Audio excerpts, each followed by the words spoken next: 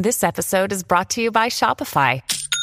Forget the frustration of picking commerce platforms when you switch your business to Shopify, the global commerce platform that supercharges your selling wherever you sell. With Shopify, you'll harness the same intuitive features, trusted apps, and powerful analytics used by the world's leading brands. Sign up today for your $1 per month trial period at shopify.com/tech, all lowercase. That's shopify.com/tech.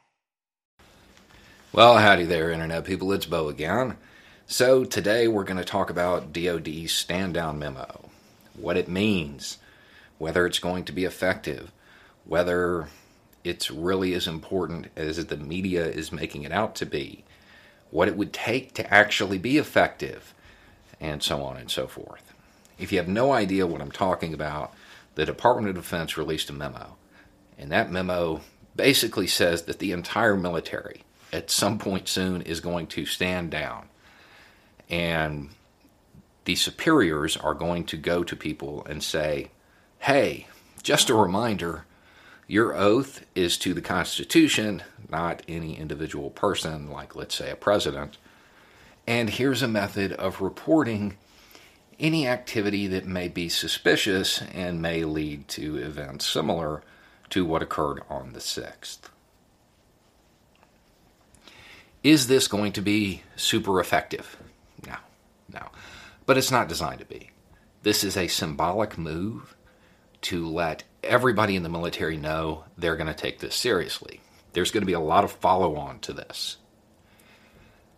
The media is leaning into one statistic as the reason why the military really needs to take it seriously and really needs to do something about it right now, and it's super important. And that statistic is that 1 out of 5 of the people who participated in the Capitol, they have some kind of tie to the military. They have some form of veteran status. When you say it like that, 1 out of 5, that sounds like a lot. I would point out that the overwhelming majority of people who participated in the events at the Capitol were men. What percentage of men in the United States have veteran status? About 1 in 5. It doesn't appear that that was a deciding factor. Now, I would suggest that veteran status should lower your chances of being involved in something like this. But in and of itself, that statistic doesn't mean much. And I don't think that's what's motivating DoD's decision. I think they know that historically, when movements like this exist, when they form, when they attract members who are prior service, those people tend to end up in positions of leadership. And if they have real training, they can act as real force multipliers.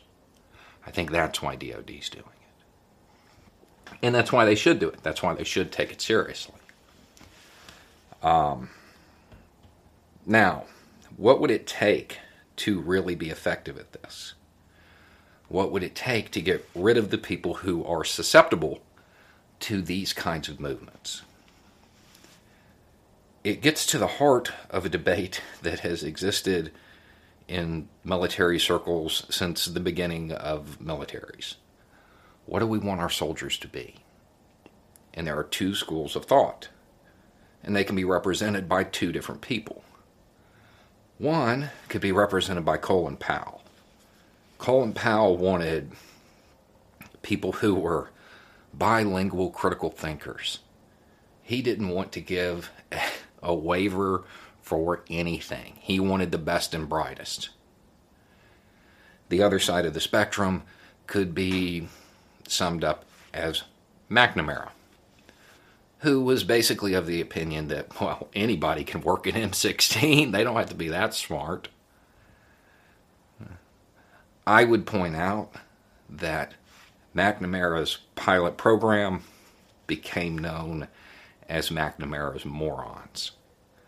Colin Powell's vision is what we tend to associate with our most elite forces. So, how do they do this? How do they get the PhDs who can win a bar fight? They have to recruit them the same way they do today for the elite forces. What's the easiest way to go about this?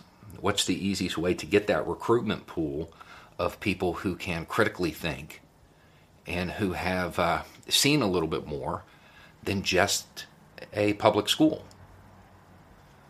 Increase access to education. You can learn critical thinking in a public school. You can learn critical thinking having never gone to school. However, the more you are exposed to the world, the more you are exposed to different ideas, the more likely you are to critically think. Increasing access to education would provide the military with better recruits. The problem is that it is also one of their biggest recruitment tools. You've seen it in the commercials. Because we don't have a lot of access to education in this country, they use that. We'll pay for your college education. So they end up with recruits who, in many cases, have never left their hometown. If you want those bilingual critical thinkers, those people who have been around, you have to provide society as a whole the ability to see more, to do more, to visit more places, to learn more things. And then you'll have it in your recruitment pool. That's probably not going to be the way DoD goes about it. They're probably just going to more intensively investigate social media and stuff like that of people in the military. They'll probably look for a short-term fix rather than a societal one. But at the end of the day, the military is taking it seriously. They're doing it, I think, for the right reasons, not because of the statistic that keeps getting cited. And it's going to be a long, drawn-out process. But that's what's going on. And I would point out that the stand down does not mean the entire military will be standing down at one time, which was a question I got. Anyway, it's just a thought. Y'all have a good day.